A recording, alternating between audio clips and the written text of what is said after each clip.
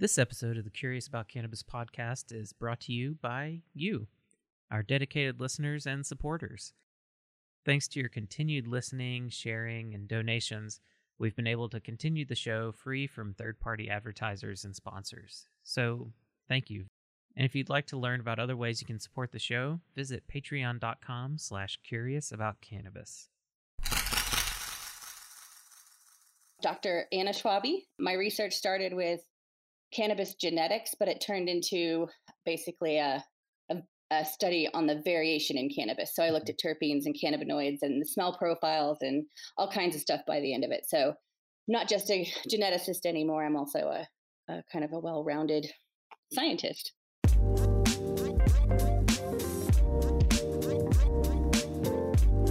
You're listening to the Curious About Cannabis podcast. Hey everybody, this is Jason Wilson with the Curious About Cannabis podcast. Thanks so much for tuning in once again. So today I'm really excited to be joining a new cannabis scientist friend of mine that I recently connected with, Dr. Anna Schwabe, who initially was studying cannabis plant genetics, and now it's kind of evolved into all sorts of things, and we'll get into that. But thanks so much, Anna, for being willing to come on the podcast today. Sure. I'm so happy to be here. I'm excited to talk about cannabis, as always.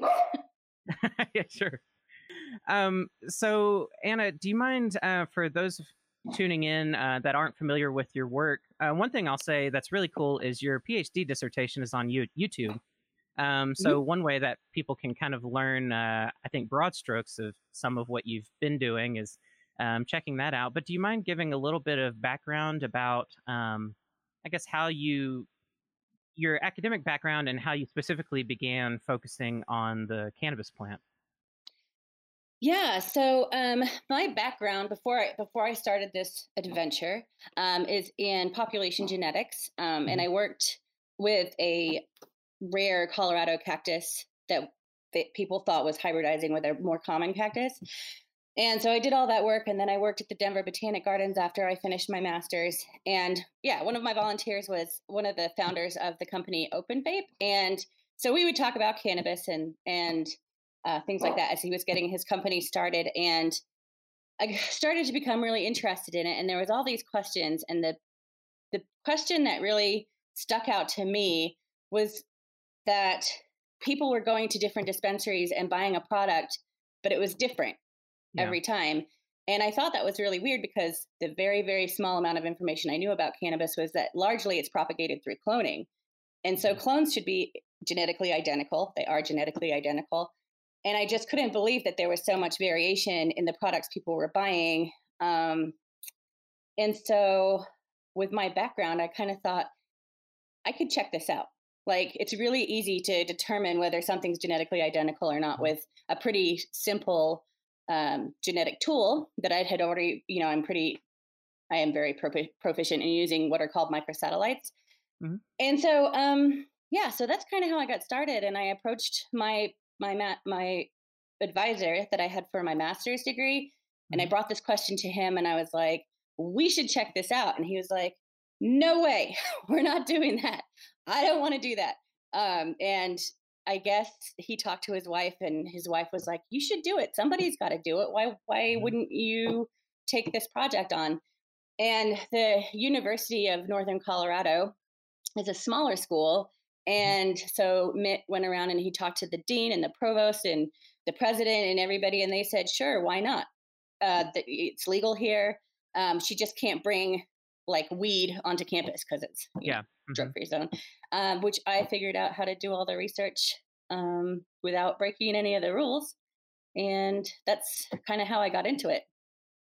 Nice. And did you have to because I've sort of been in a similar situation working with universities and figuring all that out. Did you have to collaborate with like third-party laboratories or something to kind of be able to do sample prep or something offsite?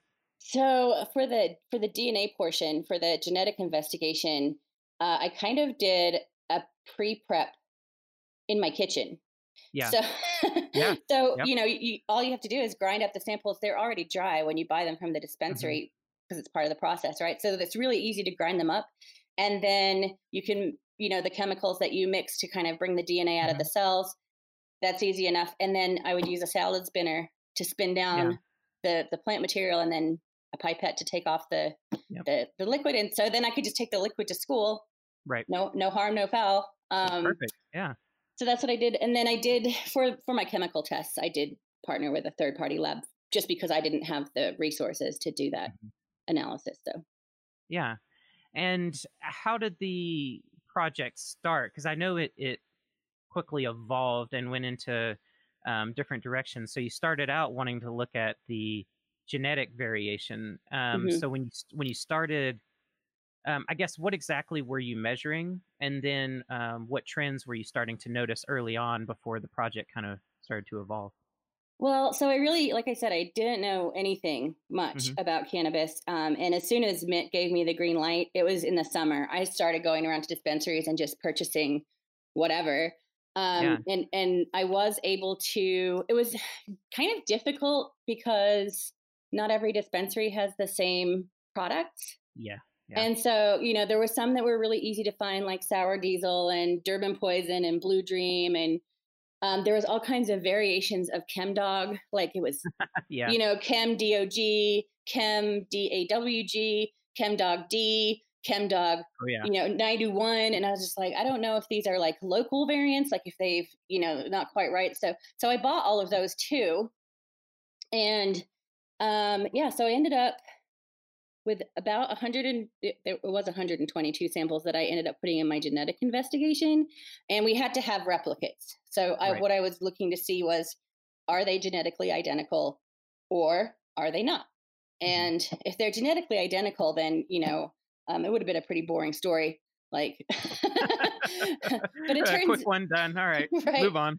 But it turns out that there's a lot of genetic variation where we would expect to see none or very little if they're grown from seeds, like the different variants of ChemDog, Right. right? Um, and so in that investigation, it was, I mean, we didn't know what to expect really. It was just kind of like a let's Let's see. let's see what happens. Yeah. And so then our chemistry lab at UNC had has a DEA license to work on cannabinoids, and so Hmm. they get plant material from the National Institute on Drug Abuse, so Yeah. that the plants that are grown at the University of Mississippi. My alma mater. Nice.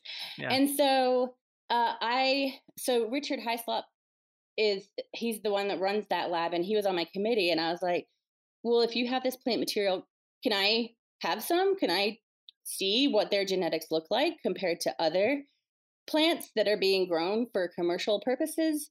And also ditchweed. I got some Hmm. ditchweed from Colorado and all over the place. So I just wanted to know on the genetic spectrum of Yeah. cannabis, which goes from wild hemp, cultivated hemp, high CBD types that are still over that 0.3% threshold, and then indica hybrids, sativa, because it's always good to see if anything ever shakes Hmm. out with that. And then I had two samples from NIDA, and Richard was like, well, you just can't take any of the plant material out of the lab. Like we were on full lockdown. The DEA is Sure. very Yeah. tight. We Oh have to yeah. account for every single sample. It has to be weighed. It has to be, recorded. And I was like, I don't need the plant material. I just need what's inside of it. So I was able to extract the DNA in their lab and Hmm. walk out with just a tube of DNA and not remove any plant material. So it was kind of a loophole that Yeah. I just and it just so happened that we had that lab that had access to that plant material. So it was kind of a, um, I would have never been able to do that study if that Yeah. wasn't the case. It's a great Um, serendipity. yes, it is. And so while I was doing that study, um, a colleague of mine, he's a colleague now, contacted me about my strain variation stuff, and he's a scent scientist. He does aromas Mm. and smell studies and things like that. And he had just published an aroma study on cannabis and human perception of aromas. And he contacted me, and he was like, "I think we can join forces here and see if there's some sort of correlation to the variation that you're seeing in the genomes. Do they smell different from others Mhm. that are the same?" So again, I got in the car and I drove around and I bought a bunch of samples. And this time, this time I had a list of like things that I should buy, and it was based on on availability.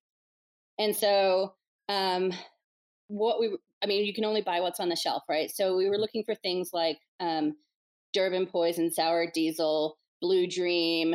I think Gorilla Glue was one of them. G30, but they weren't all available widely. And we did end up purchasing things that didn't go into the study, but we ended up looking at 15 samples of, well, the smell study was 15 samples, but I had about 40 samples that included Blue Dream, OG Kush, Mob Boss, and Durban Poison and Sour Diesel. And what I was looking for is samples that were genetically identical, and then one that was really different genetically, so that we could then go on to the smell study, which is where we had 15 samples, multiples of each, and had just people from the general public. We kind of put out a social media call. Hey, do you want to come and sniff some weed? Of course, people wanted to do that. So they had little jars and they would smell each jar. And then they had an iPad with 40 scents. So things like coffee and mint and gasoline and skunk and cheese and all kinds of stuff. And they would just check all that apply. And when we gathered all that data, what we found in a nutshell is that people can tell the difference. The ones that don't genetically belong in that group also don't smell the same. But there is a whole lot of variation in the smells of the things that are genetically identical as well. Yeah. Because the phenotype and the chemotype is part of the phenotype, the physical characteristics. The phenotype is a product of both genotype and environment. And because I had bought them from different dispensaries, presumably they were grown under different conditions, because everybody's got their, perfect formula of nutrients and water and light and all that. So it turns out that has a really significant impact on the chemotype, which was super interesting. So then, of course, I had to test the cannabinoids and the terpenes. Of course, yeah. So that was the last part of my study. And yeah, lots of variability, which is, I hear people talking about chemovars all the time and that we shouldn't call them strains. I absolutely 100% disagree with that. And this is the hill I'm willing to die on. Okay. Because strains, you can genotype that. With chemovars, there's so much variation. There's really no way to identify what the lineage of that plant is, if it belongs or if it doesn't, because of the huge variability in the expression based on the environment. Right. If there was like a standard set of growing conditions, which there isn't, then maybe we could figure it out. But right now, I think strain is a perfectly good word to use, and it is a biological and botanical term, although people have said that it's not. It is. So yeah, I call them strains, and I think everybody is just fine continuing to use that term. Yeah. I think it depends on, I guess, what botanical crew you roll with, because I know that, like my background in botany, working with like native plants and stuff, strain was never a part of the taxonomical nomenclature, but I know that some people are totally fine using that.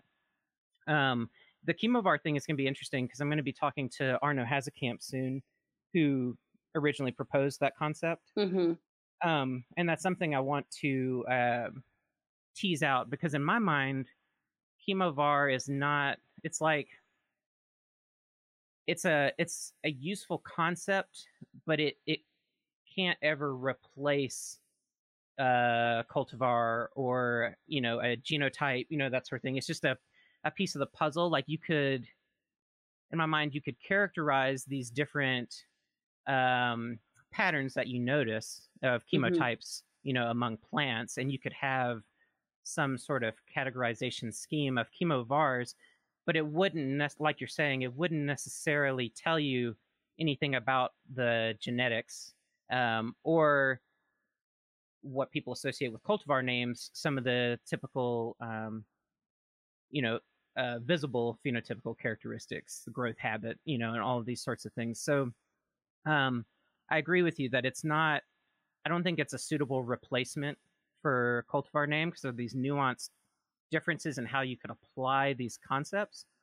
But I could see a future where chemovar fits into a system of categorization that is sort of floating, within this. If you're focused on chemotypes and that's the main thing you're studying, yes, there are patterns you could notice and you could characterize those out, as long as you don't necessarily assume that that's going to tell you more about the plant in regards to genetics or, other things like that. All of that. Yes, 100% agree. And the other big problem I have with chemovars is that, cannabis produces 120 terpenes or more, 120 cannabinoids or more. Yeah. And what do we measure? A handful of cannabinoids and maybe up to Yeah. 20 terpenes, if that's what you're interested in looking at. And There if the isn't a method is lab accurate. there isn't a lab out there that's going to do the full panel. Yeah. And there was that paper that came out last, was it last? I can't even with time scale right now. I think Oh, it I was know. I last know. I'm with you. I think it was last year where they found a cannabinoid that's 30 times more Oh, potent. yeah. Yeah. The with the extra carbon Yeah, and tail. so Yeah. I mean that would never show up in a panel, Right. a regular panel of testing, but it's got a huge impact, right? 30 Yeah. times. And so I feel like with this chemovar idea, we are missing out on a whole lot of the micro Hmm. chemicals, right? And so, what if there's something out there that's only produced in really minor, minor, Hmm. minor quantities that we would never measure, but it has a huge impact physiologically, Hmm. and we would never know. So, I feel like, and I feel like that may be actually the thing that people will die on this hill, that there are sativas and indicas, but we just haven't found it yet. I think it might be some of those minor constituents that are contributing to the difference that people feel between an indica type and a sativa type. And I Hmm. know there's tons of scientists out there that are like, it's not a thing, it's not a thing. I'm like, but all the science isn't in yet. We can't make that Right. That's true. conclusion when Yeah. we just don't know. Hmm. So anyway, that's my point of contention with the whole sativa indica thing. But I do Yeah. think, yeah, some of these constituents might have a huge impact on us physiologically, and we just never look at them. Absolutely. And, getting into the really, really messy debate of taxonomy, if you're a taxonomist that values chemical profiles and you're into chemotaxonomy, then absolutely these minor constituents have other implications as well, just in how we categorize these Hmm. varieties. And, for instance, like I interviewed Jackie Von Salm recently, whose group, found alpha thugene, which hadn't really, none of the labs were testing for it, and it hadn't really been recognized as a constituent of cannabis, even though it was sort of presumed to maybe be there. But based on a lot of the other monoterpenes and just the way the biosynthetic pathways work. But that was just, yeah, my time scale's all screwed up now too. I'm like, what is that, 2 years ago or a year and a half ago or something, that her team presented that, and it just goes to show, like, oh, here's another,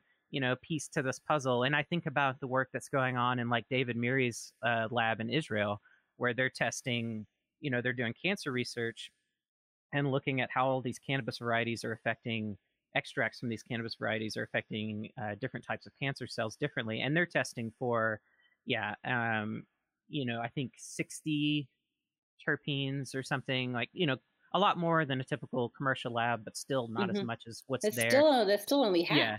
They're doing the most sophisticated analytical Yeah. work, and it's still, and they recognize that, there's still a long way to go with that. And that's the thing with botanical medicines and things like that. There's so many variables, and that's why I was really attracted to your research. This idea of just trying to wrap our heads around variation, because there's Hmm. so many levels of it. There's the genetic variation, there's the chemical variation, there's organoleptic variation, which you looked at in the sense, and all of that variation is what makes botanicals so hard for particularly regulators to kind of wrap their arms around in trying to figure out what to do with these types of products, in the sense of, how do you standardize them, how do you Right. research them, all these sorts of things. And especially, in the medicinal world, like we know that plants can be used medicinally and that there is variation in the plants. There seems to me to be much more variation in cannabis just because, Hmm. we've been messing with it for so long Yeah. that it's got so many chemicals and it's just, this really variable plant. And um, I just, I don't know, like I don't want to say we should, I think we should have standard conditions, Hmm. where if you grow something under standard conditions, here's the conditions, whatever that may be. Your plant will turn out like this because you've taken away that environmental variable factor. Um, and then from there, once you have a set of standard growing conditions, let's say a dispensary has a grow house, whatever, they can say, from the standard growing conditions, we have deviated in this way. And so our Hmm. plants are going to be slightly different so that patients know what they're getting, especially when it comes to Yeah. medical cannabis. But it doesn't take away the nuance of all these master growers that are tweaking this and that and to Right. make the best product possible. But it also gives the customer or the patient that knowledge that this may deviate from what you're used to just because we have our special nuanced growing conditions that make it so Yeah. much better or whatever the case may be.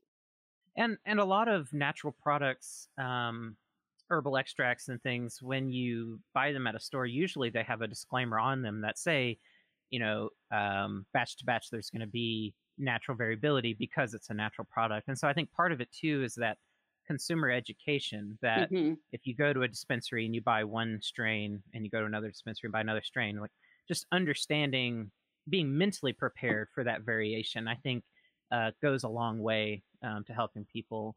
And going back a little bit, the genetic variation you saw, I wanted to make sure we cover this. Um, what were the so just how different were some of those variations, and what were the sources of those variations? And I know some of that may be a little speculative, but what sort of I don't know, where did your mind go when you saw the variation between these things that, theoretically, even among single strain names, Hmm. that theoretically should be pretty similar? Yeah. So okay. So there, this is a gigantic puzzle, right? So Yeah. we know that plants are going to grow differently under different conditions. We know that. So if you have Hmm. your own special, nutrient regime or lights or whatever the case may be, you'll end up with a different plant than somebody who's just chucked it in the back corner of Yeah. their backyard. So that's one source of the variation. But because I was looking at genetic variation or hopefully lack Hmm. thereof, if you're starting with the same material, you can absolutely get to the same end product. So it's really important to look at the genetics to make sure that you're starting out with the same material. And my study showed that in 27 of 30 strains that I looked at, there was a distinct outlier that didn't match the other samples in the batch. Hmm. And interestingly, like Blue Dream was really good. There was out of 8 samples, they were all pretty much exactly the same, but there was one Hmm. outlier, like really Hmm. bad. Definitely not the same as the others. And so what that means, or what that translates to, I mean, if you have a different blueprint, you're going to end up with a different Hmm. product, right? Right.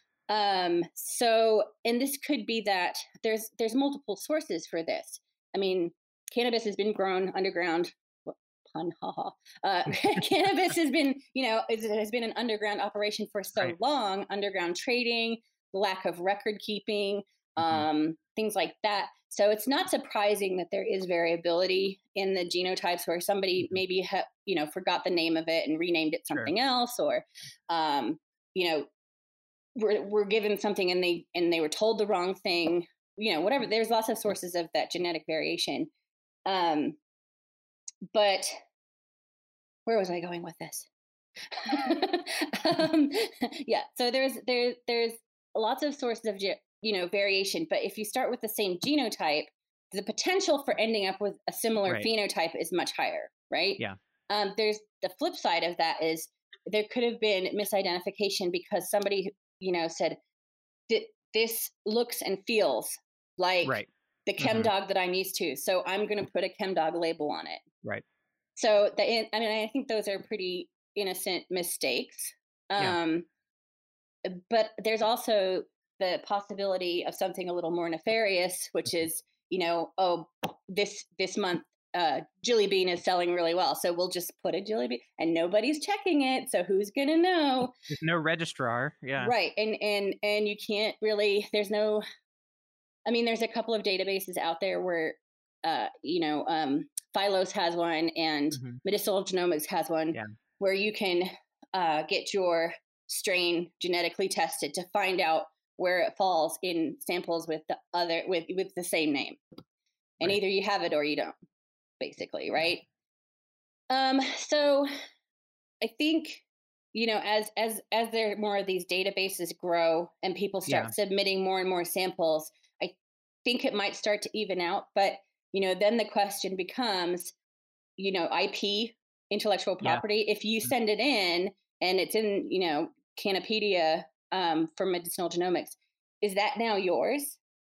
Right. So if I went to the dispensary and bought things that are not in Cannapedia and sent them in for testing and put my mark on it, do those now belong to me? Right. So the whole industry is a little bit messy. Yeah. Very, very messy. Yeah. Especially when I think about it in relation to other botanical markets, like, just say like roses, Hmm. where you do have a registrar that keeps up with all of the distinct varieties of roses, and there are IP claims, to Hmm.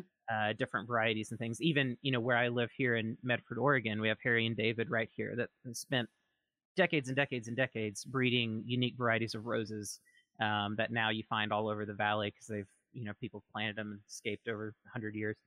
Um, and so there's some tracking of that and some centralized systems for Hmm. sorting those things out.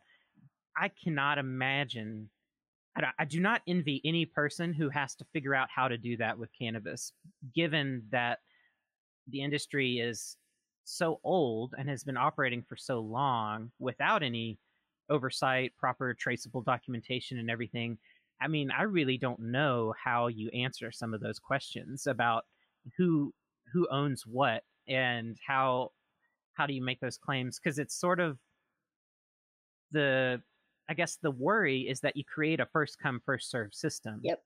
and so it's whoever gets their stuff sequenced first gets the claim, which isn't exactly fair to breeders, No. that have been working on things for, so long and maybe don't have access to those things, or maybe they're skeptical. Maybe they don't want to submit their cannabis Right. samples, to And let some the other entity.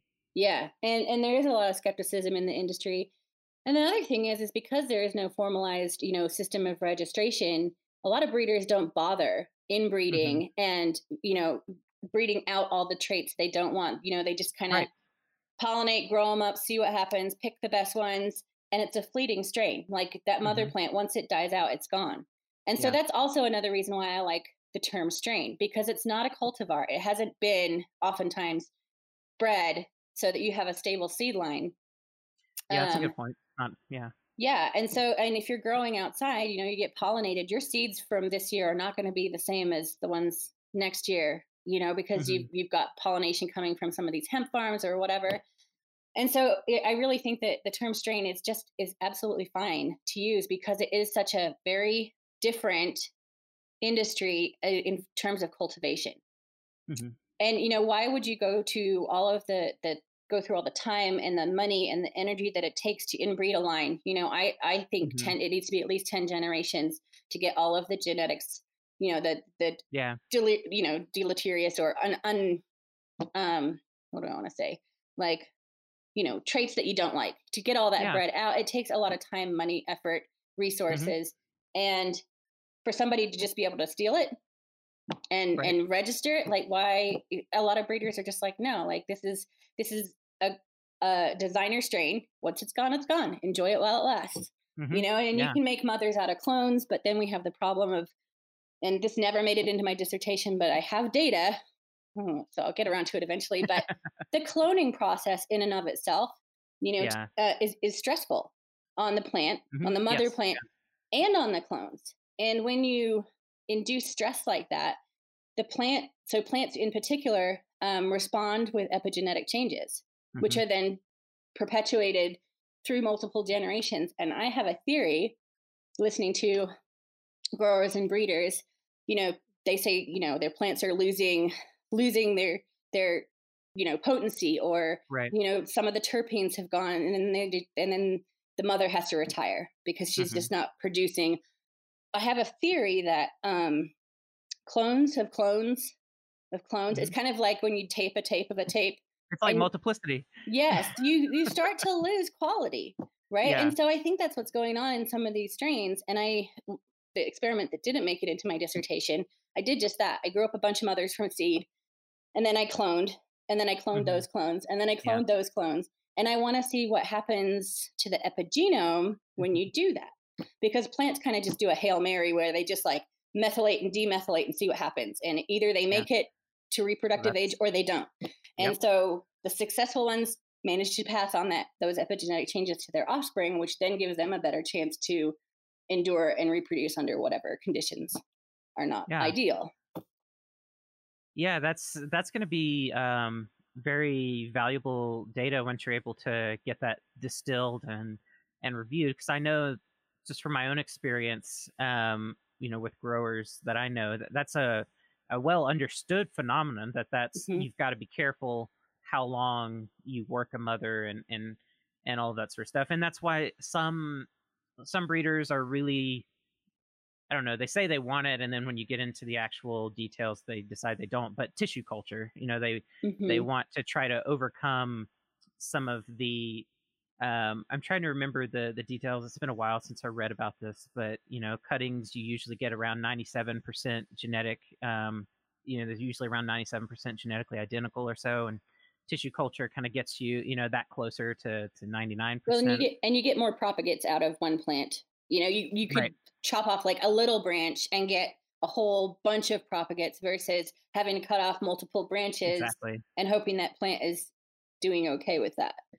Exactly. Yeah, and you're able to overcome if the host plant is diseased, you can overcome that with tissue culture and things like that. Although sometimes the resources to get into a really sophisticated tissue culture operation are often beyond what a lot of breeders have conceptualized when they think about um, the potential of tissue culture. So I haven't seen there's some groups that are moving in that direction, but I haven't seen a ton of breeders trying to do tissue culture yet.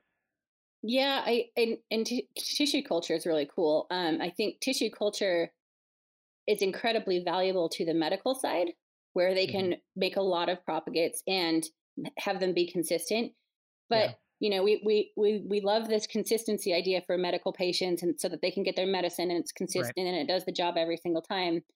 But then, doing that, it kind of takes away all the nuances Hmm. of all these breeders that have incredibly, they have great talent in manicuring these, Hmm. Yeah. their different strains and bringing out the best in them and stuff. And so it's like there's just so many like spaces in the cannabis Hmm. industry for all these different things, and there's so much talent, and now we're finally bringing some science into it, Yeah. where we couldn't before because of all the laws and stuff. But it's just so incredibly interesting.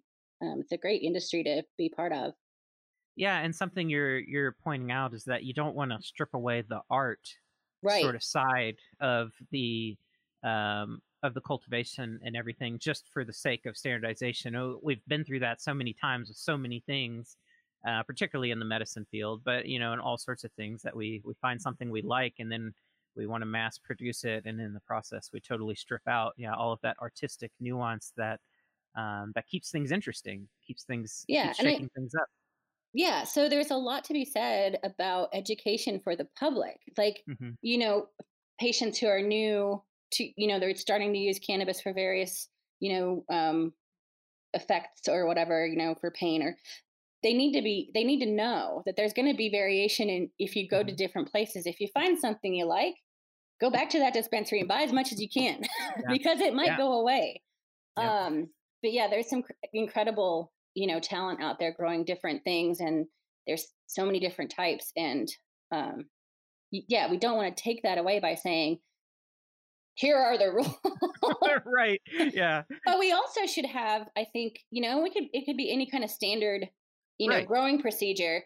If you deviate from these standard growing procedures, then you're going to get something that's a little bit different. And that could play into the art. So you kind of have like this like start line. And Yeah. then from there, blossom out and just let your people know, hey, this is Blue Dream, but we have our very own, process that we grow it under. And Mhm. it's so much better than everybody else's because, growing really is an art form. Yeah, exactly. And So, you don't want to stifle that. And no. going back to what you were saying about how little we actually know, that there's still so much to tease out that it can be very I don't know, it's like we lose a sense of humility when we kind of force that path. We have to leave space open for Mhm. the unknown and all of that. And something I want to make sure to talk to you about from one educator to another is the concept of cannabis education. I know that you do a lot of teaching now on some newer like continuing ed cannabis science classes and different Mhm. things like that are going on. um, I imagine, given that you're a scientist that's worked with the plant and you've seen the interfacing between the public and and all of these elements, I assume that's probably helped to I guess feed a certain passion for education. I know that's been the case with me. That the more I learn and the more I see the industry and on all these things, it makes me want to connect with the public more and try to expose some of these things. So, um, I guess to start off, um, what are what are some common questions that you're encountering with students about the cannabis plant? Do you see common points of interest, I guess, within these classes that people are really trying to wrap their heads around that you think cannabis education needs to do a better job of addressing? So, yeah, I teach modern cannabis science at CU Boulder with, I Hmm. have two co-teachers, Chloe Pagoda and Daniela Vergara. She's a Hmm. pretty big name in the cannabis science world. Yeah. And it's a continuing education class. So anybody from the general public can sign up for this class. You don't have to be a CU student. And honestly, I mean, we cover everything from, the history and the taxonomy to the genome and genetics to pharmacology, um, uh, agriculture, hemp, like everything, Hmm. policy, a little bit of policy in there. Um, and so I feel like there's just, it's so complicated. Like there's Hmm. so many different facets to just cannabis Right. in general that, we might have a student who is, a biologist or something Hmm. like that. And they're going to have a totally different idea of somebody who has a history degree coming in to our Yeah. class. And there's just so much to learn and there's so much to wrap our heads around. So, like I said, the course that I teach has 13 chapters, right? From Hmm. everything to taxonomy to GMOs. Yeah. And I feel like, one of our biggest points of contention is this idea of indica sativa, Yeah. where taxonomy, this is where science and the general public sort of butt heads. Yeah. Those terms are used differently in botanical terms, right? And Hmm. Yeah. there's only one species. It's Cannabis Hmm. sativa, but when they were first describing, there was kind of the colder weather type, which is the shorter stature, darker leaves, Hmm. denser buds, Cannabis indica. And then there's the more tropical, warmer weather Cannabis sativa, which is taller and has thinner leaflets Hmm. and all that. So that's science, right? That's how we name things. We look at them and it turns out that genetically they're not really that different and not Yeah. enough to hold them in as different species or even different subspecies. Right. They're just phenotypes that are uh, more suited to different Hmm. climates or Yeah. Just altitudes or adaptive. whatever. Yeah. Yeah, but then on the consumer side, we have the words indica and sativa being used to describe certain effects, Right. and those effects can be different from person to person. Hmm. But you can figure out what you like or what you don't like, and you'll associate that term with that feeling or Hmm. that effect. And those two things don't align at all. So the Yeah. morphology of the plant does not match effects ever. Like there's no connection between the two. And so scientists are butting heads. Scientists are saying there's no indica and sativa Or, we could base it on morphology, but it doesn't work with how people are talking about it. And so I think they're both fine terms to use. One describes morphology, one describes effects. It's just unfortunate that they're using the same words that don't mesh. And so, like, that's one of one of our big things in our class is, we do talk about sativa and indica because not all the science is in yet. Like we were talking about before, there could be a minor constituent that very heavily contributes to the feeling that you have with an indica or a sativa, and people can tell the difference, but we don't know if that's like you're told that it's an indica or a sativa, and so then you think you feel how you feel. Placebo's hard to overcome, right? But we as scientists don't know if there is something contributing to that or not. So I'm always skeptical to say that there's no such thing as indica or sativa, as people are telling me, because we're not even talking about the same thing, really. I mean, right. Scientists are talking about morphology, and this is plastic characters, and people are talking about this affects me like this, and we can't just say, no, your experience is wrong. You consumers are wrong. You don't know what you're talking about, because our science hasn't shown anything to support that. Well, we don't have all the science yet. And so I don't think we can just dismiss everybody who says, no, like the indica sativa thing is real. I mean, and of course, with all this, interbreeding and crossbreeding and stuff, we're sort of washing out the players. But but there are some, I like to call them vintage strains that still are very, people swear by it. Like that is an indica, like the like Purple Kush, that is an indica. And then on the other end, we have things like Sour Diesel.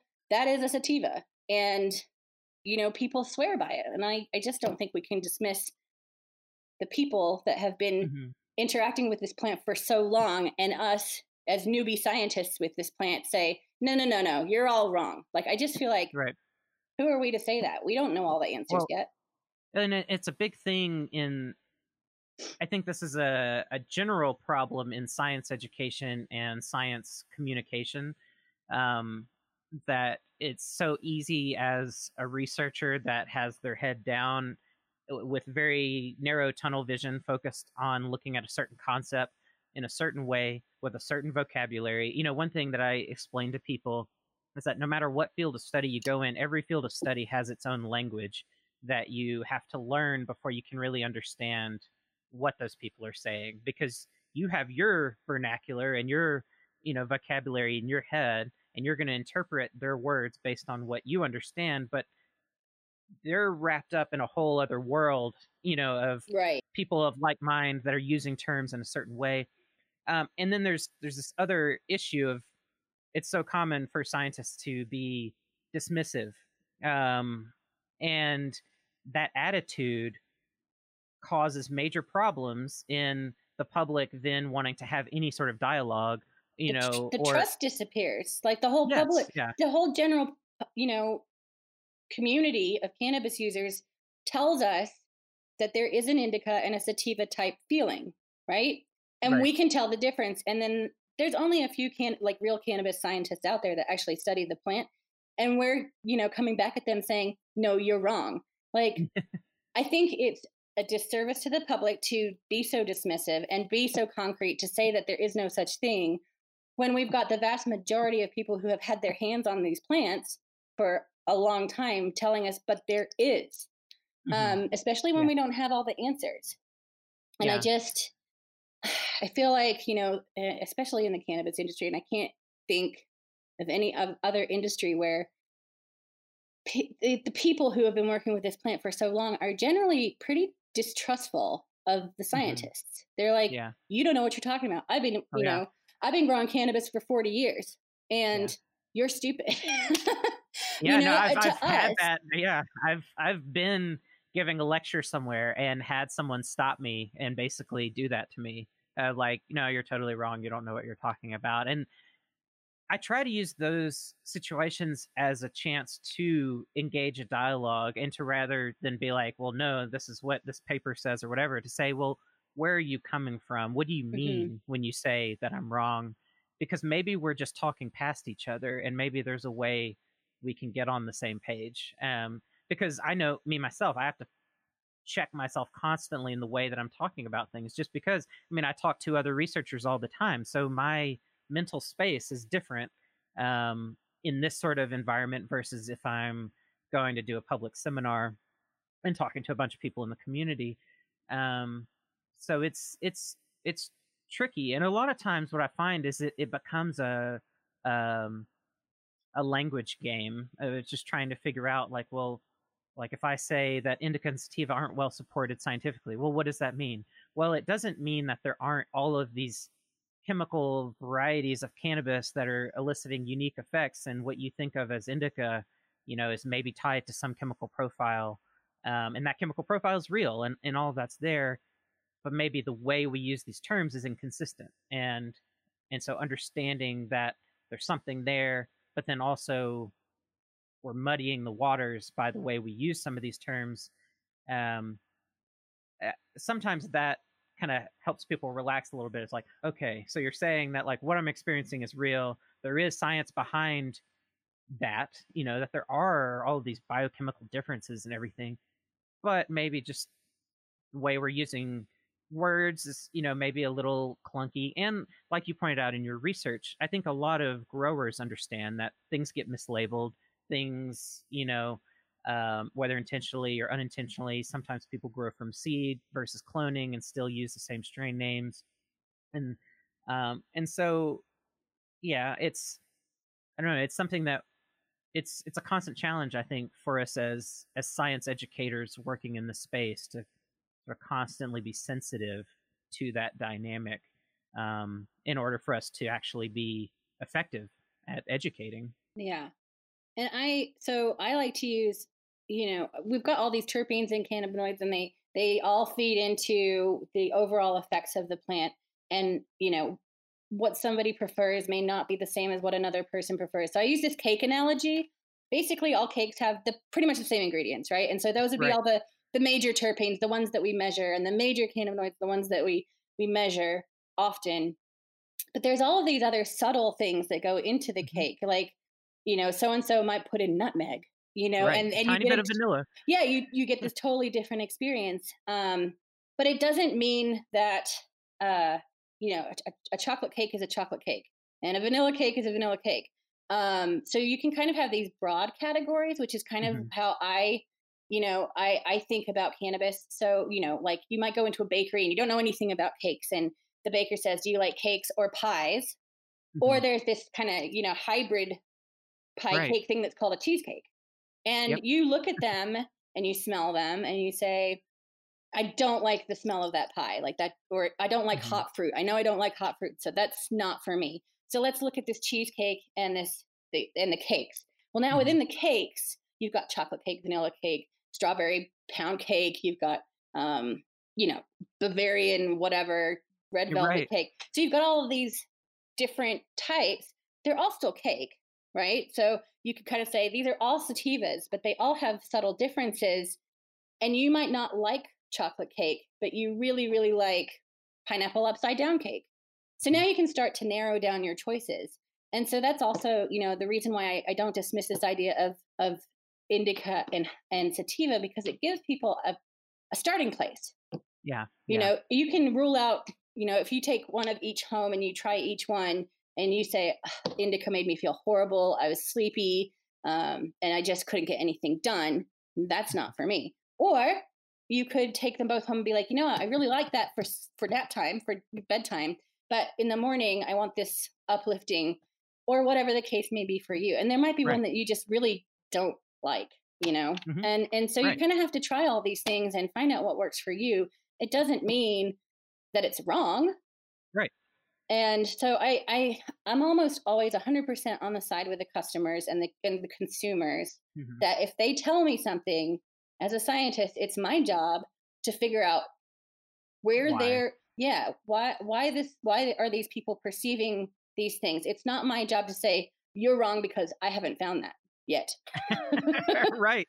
That is, it's such a, yeah, I mean, it's such an excellent point. And one thing I wonder, going back to what we were talking about chemo bars and stuff, like, maybe the future, because I think one thing that a lot of consumers recognize is that the sativa indica model, when you're talking about effects, is inadequate in a sense because it presents a dichotomy of effects when really there's a wide spectrum of effects. People don't just feel sedated or uplifted or whatever. There's all sorts of different things in between, and so like maybe rather than sativa and indica, maybe it evolves into a spectrum of chemovars that then more neatly, package into correlate to these differences that people notice. Maybe. But it's already such a common usage. Like, Hmm. if you talk to anybody who has smoked or used or consumed and you say sativa or indica, that person knows what you're talking about. So why Yeah, dismiss language that's already so widely used and has been used for, decades? Why dismiss that? Why don't we just figure out how to work with what we have? You know, sure. and with all of these really really complex chemical profiles, and along with our own personal chemical interactions, we have Right, because different there's that part. yeah, we have different receptors, we have different numbers of Hmm. receptors. Some people are incredibly sensitive, some people are, the cannabis, I never know how to say this word, though, they get sick from it, like, Oh, the hyperemesis. Yeah. yeah, violently ill from it. So everybody has a different experience. If we could categorize them, Hmm. so that somebody knows what to expect going in, I think that's a fine thing to do. Hmm. Same thing with alcohol. We have Yeah. beer, we have wine. And in those that, in those broad Hmm. categories, we have IPAs Right. and There's spectra Hefeweizens. within spectra. Right. And so you can kind of narrow down what is right for you. I don't like red wine, but I love white wine. I know that. Hmm. And so I'm not going to buy a bottle of red wine because I've already kind of narrowed down and honed in on what is right for me. And so I just, I don't know. That's the way I think about cannabis, and that's Hmm. the way I explain it to people. And it's fine if you don't like IPAs. Totally fine. Have a glass of wine. Go with what you like, and it's going to be a different experience for everybody. Yeah. My boyfriend loves beer. He drinks IPAs. I can't stand them. They're gross.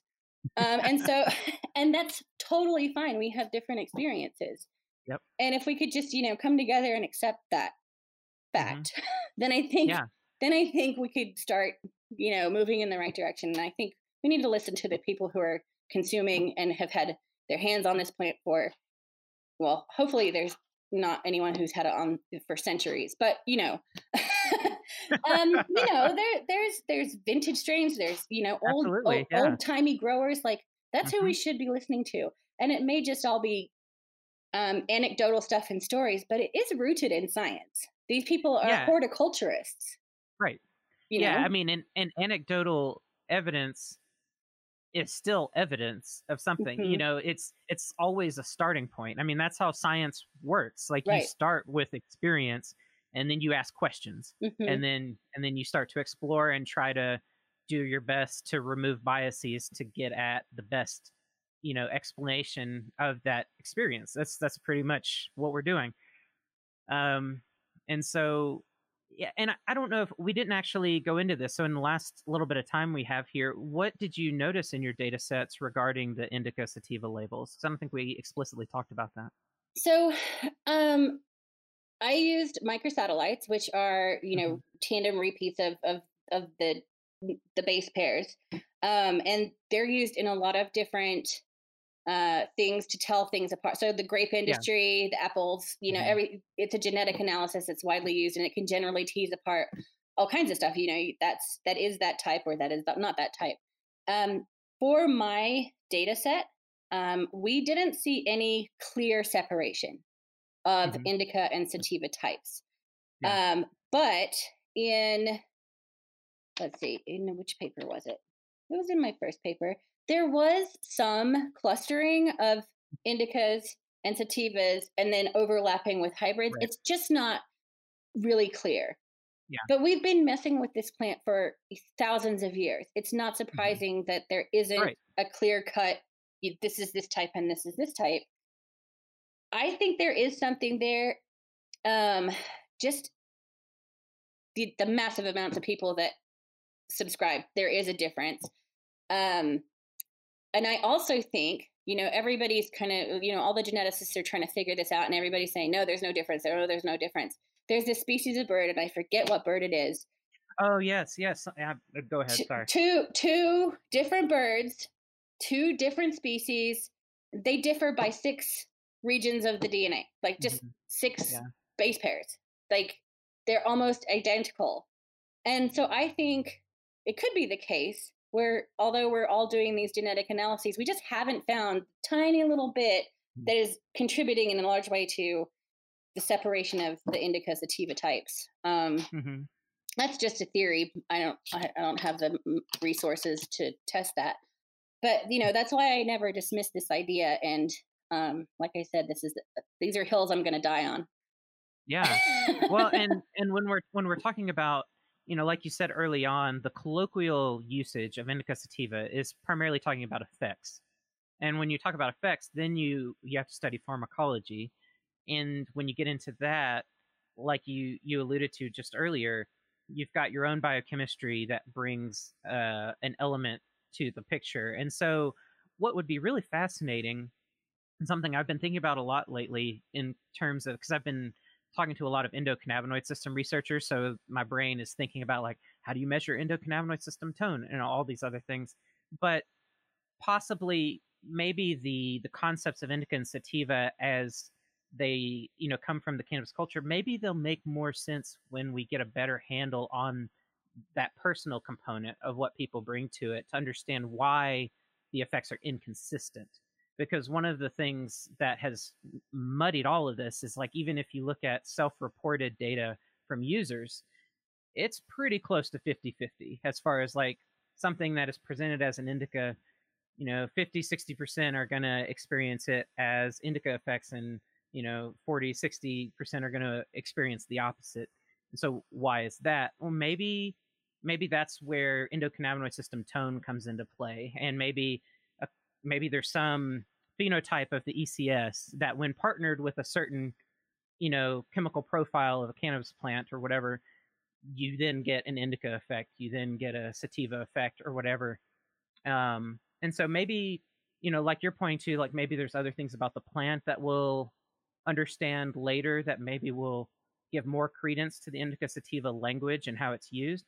And then in my head, maybe there's another element too within the body that, as we understand the ECS more, maybe that'll all come together to then tell us a story of, like, oh, well, now it makes perfect sense why people are experiencing these things. So I like these broad categories of indica and sativa. What I don't like is people saying sativa will make you feel like this. Yes. Yeah. Because that's not true for everybody. But absolutely, yeah. It's like, beer and whiskey. I can tell you, beer will make you tired. Yeah. And whiskey will make you want to fight. That may be true for me, but you won't know until you experience it, because of your personal chemistry, how it's going to make you feel. So, if we're describing, here's this category and here's this category, and then within that, you've got all these other things, but don't attach certain, descriptors. Yes.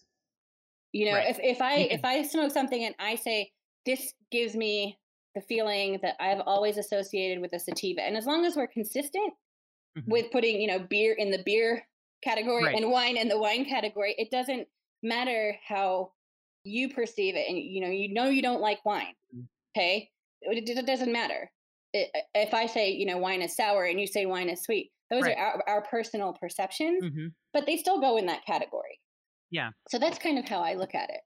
Yeah, I think that's a good point, that you can think of these terms as placeholders for buckets of the things that we're still trying to figure out.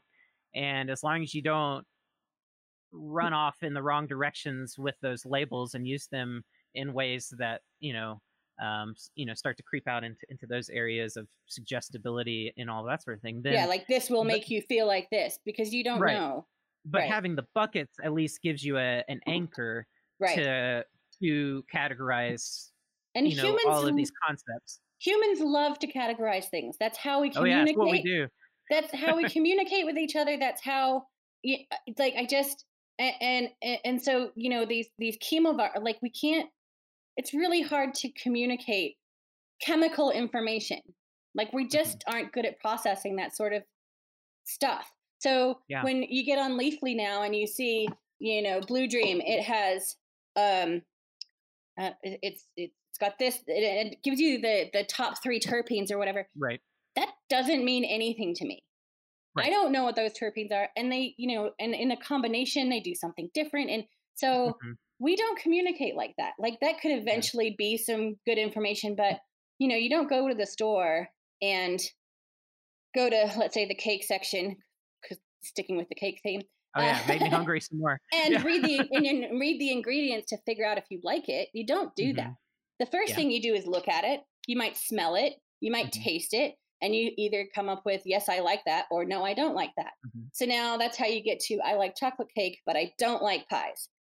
Then once you become a cake connoisseur, you might want Right. to know what all the ingredients are and in what amounts they're in, so that Mhm. maybe you can make your own cake or whatever the case may be. But that's not useful information for the general public. You know what Right. I mean? Absolutely. Yeah. No. That makes absolute perfect sense. That it's almost like there different types of data have different meanings and value depending on um, how intimate your relationship with that thing. And I think what we're both getting at now in all these discussions is essentially what's almost most important is to have a consistent reference point so that we can Yes. compare data. Like Yeah, that's really and compare from our own personal experiences and not have it be different from some, like, yes, we're yeah, all going to experience it differently, but if we're coming at it from the same point, then we can start having a conversation. exactly. And trying to get an entire industry of producers and consumers to totally change their vernacular is probably not going to happen. No, and honestly, there are so many less, I don't know how to there's so many more people on the consumer and Right. the customer side than there is on the science side. And I Yeah. believe that it's the scientists who need to, have some concessions and work Yeah. towards something that we can talk to about the general, about with the majority of people that come in contact with cannabis. We have Yeah. just walked into the room basically and have started telling people what to do. And I think that's a horrible way to go about it. Absolutely. We Yeah. all need to get to the same point. And there's nothing wrong with the way that the general public is talking about it. It's just that scientists are buttheads, Well, like I said, sometimes we have very stubborn. narrow tunnel vision. Yeah. And so that's why it's important for us to get out and mingle because Yeah. We when need we to get stay out in of our the lab. departments, yeah, exactly. Yeah, it's important. Well, in the last few minutes that we have here, I really appreciate you being willing to spend so much time talking to me. I wanted to get a sense of, and you've kind of talked a little bit about this, but based on the research you've done now and the teaching that you're doing and talking to students and getting a sense of, um, questions that people have and where um, current research is at. Where do your research interests lie now? I mean, you talked about sort of the data sets that you have that you'd like to, piece together from the research that you were doing. But even beyond that, what's piquing your interest the most these days and looking into the future? So I really want to keep going down this, line of epigenetics where clones of clones of Hmm. clones and what kind of effects that has over time. Because I think that would be really useful information for the Yeah, industry. So I agree. basically, I mean, my whole research has been attacked from a customer point of view, from a Hmm. consumer point of view. Yes, we can do science for the sake of science, but who are we doing this for? We're Hmm. doing this for people and to get them information so that they can make good decisions. Yes. So Yeah. the epigenetic portion would be really great to know, for for growers and breeders and that side of the industry. I also want to know, so not just marijuana but hemp. So we Hmm. have all, they're all growing.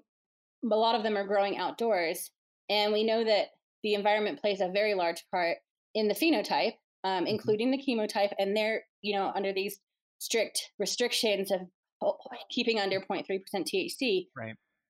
But when we grow a plant in California versus Texas versus Colorado versus Vermont versus Florida, you're going to get totally different phenotypes, Yeah. and Florida's having a really big problem right now with their plants going hot a lot of times. And Yeah. I think Yeah. that, and if you buy from Oregon CBD and then grow in Florida, well, It's that's different. it's different and it's not suited to that climate. So I would really love to do some work on figuring out uh you know, what performs best where, so that Hmm. farmers Yeah. can have informed decisions based in science to say Yep. this strain doesn't work in this area, but this does, so that they're not wasting their money and their time and their resources, because the hemp industry is huge. Yep. But I know. also, Yeah. there are tons of farmers that have to destroy their crops every year because they can't keep them under the threshold. Yeah, absolutely. And it's something, being from the South myself, having come from Mississippi and everything, is something I think a lot about, because I now know a lot of people in Georgia, Tennessee, Arkansas, other places that are starting to get into cannabis cultivation under hemp programs. And yeah, they're running into all sorts of trouble that the consultants from the West Coast are not necessarily able to easily address for them. And so that's something I'm very interested into, and I want to talk to some cultivators that have been doing it a while in the Southeast to talk about those differences, because I think it's fascinating and underappreciated, just how dramatically it can be. And I understood that a little bit because I did spend a little bit of time at the NIDA lab at the University of Mississippi and saw some of what they were doing and talked to them a bit about differences they notice in humid climates versus arid Hmm. climates and stuff. But yeah, that's some work that needs to happen quickly, because I mean Yeah, there's so much like family livelihoods and so much money being wrapped up into these grows that, you're right, that are just having to be trashed. It's really sad. it It's sucks just, really, really yeah, bad. yeah, it really does. Well, awesome. I know we're getting close to time here, so I don't want to take up any more of your time, but this has been a really fun discussion. It went into some nuances that I think are really important to tease out. So thank you so much for being willing to come on the podcast and talk to me for the past hour or so. I really, really enjoyed it. Thank you so much. I always love talking about cannabis, and you've been a great host. Oh, thank you so much. Yeah, and as you continue your work, if anything comes up, you start working on those data sets with clones or whatever. If you ever want to come back on and talk about Always, whatever, um, always. yeah, stay in touch. I'm hoping to And get a grad student or an undergraduate student to run all those samples and figure that out, since I'm not really on campus anymore. But I definitely don't want all that data to just absolutely, get yeah. lost.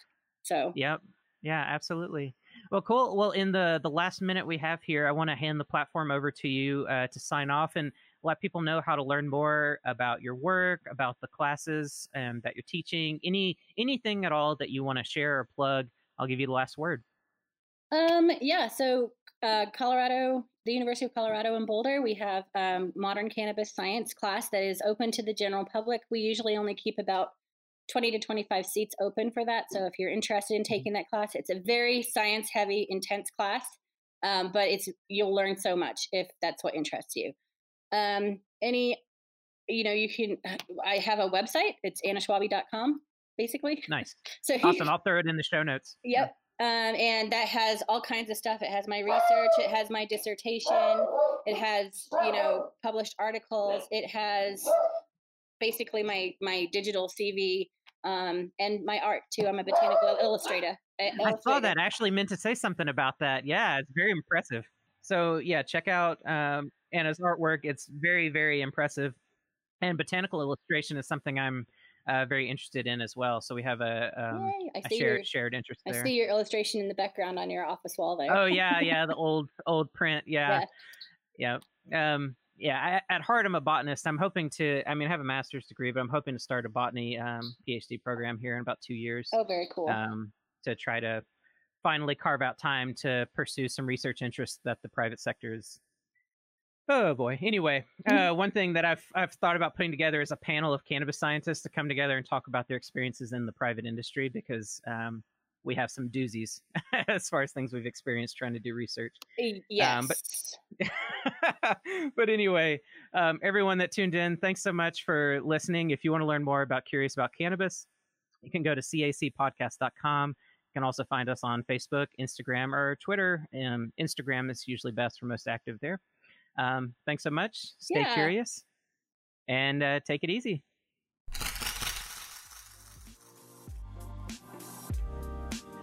If you want to learn more about cannabis, check out the Curious About Cannabis book on Amazon.com and other major online book retailers.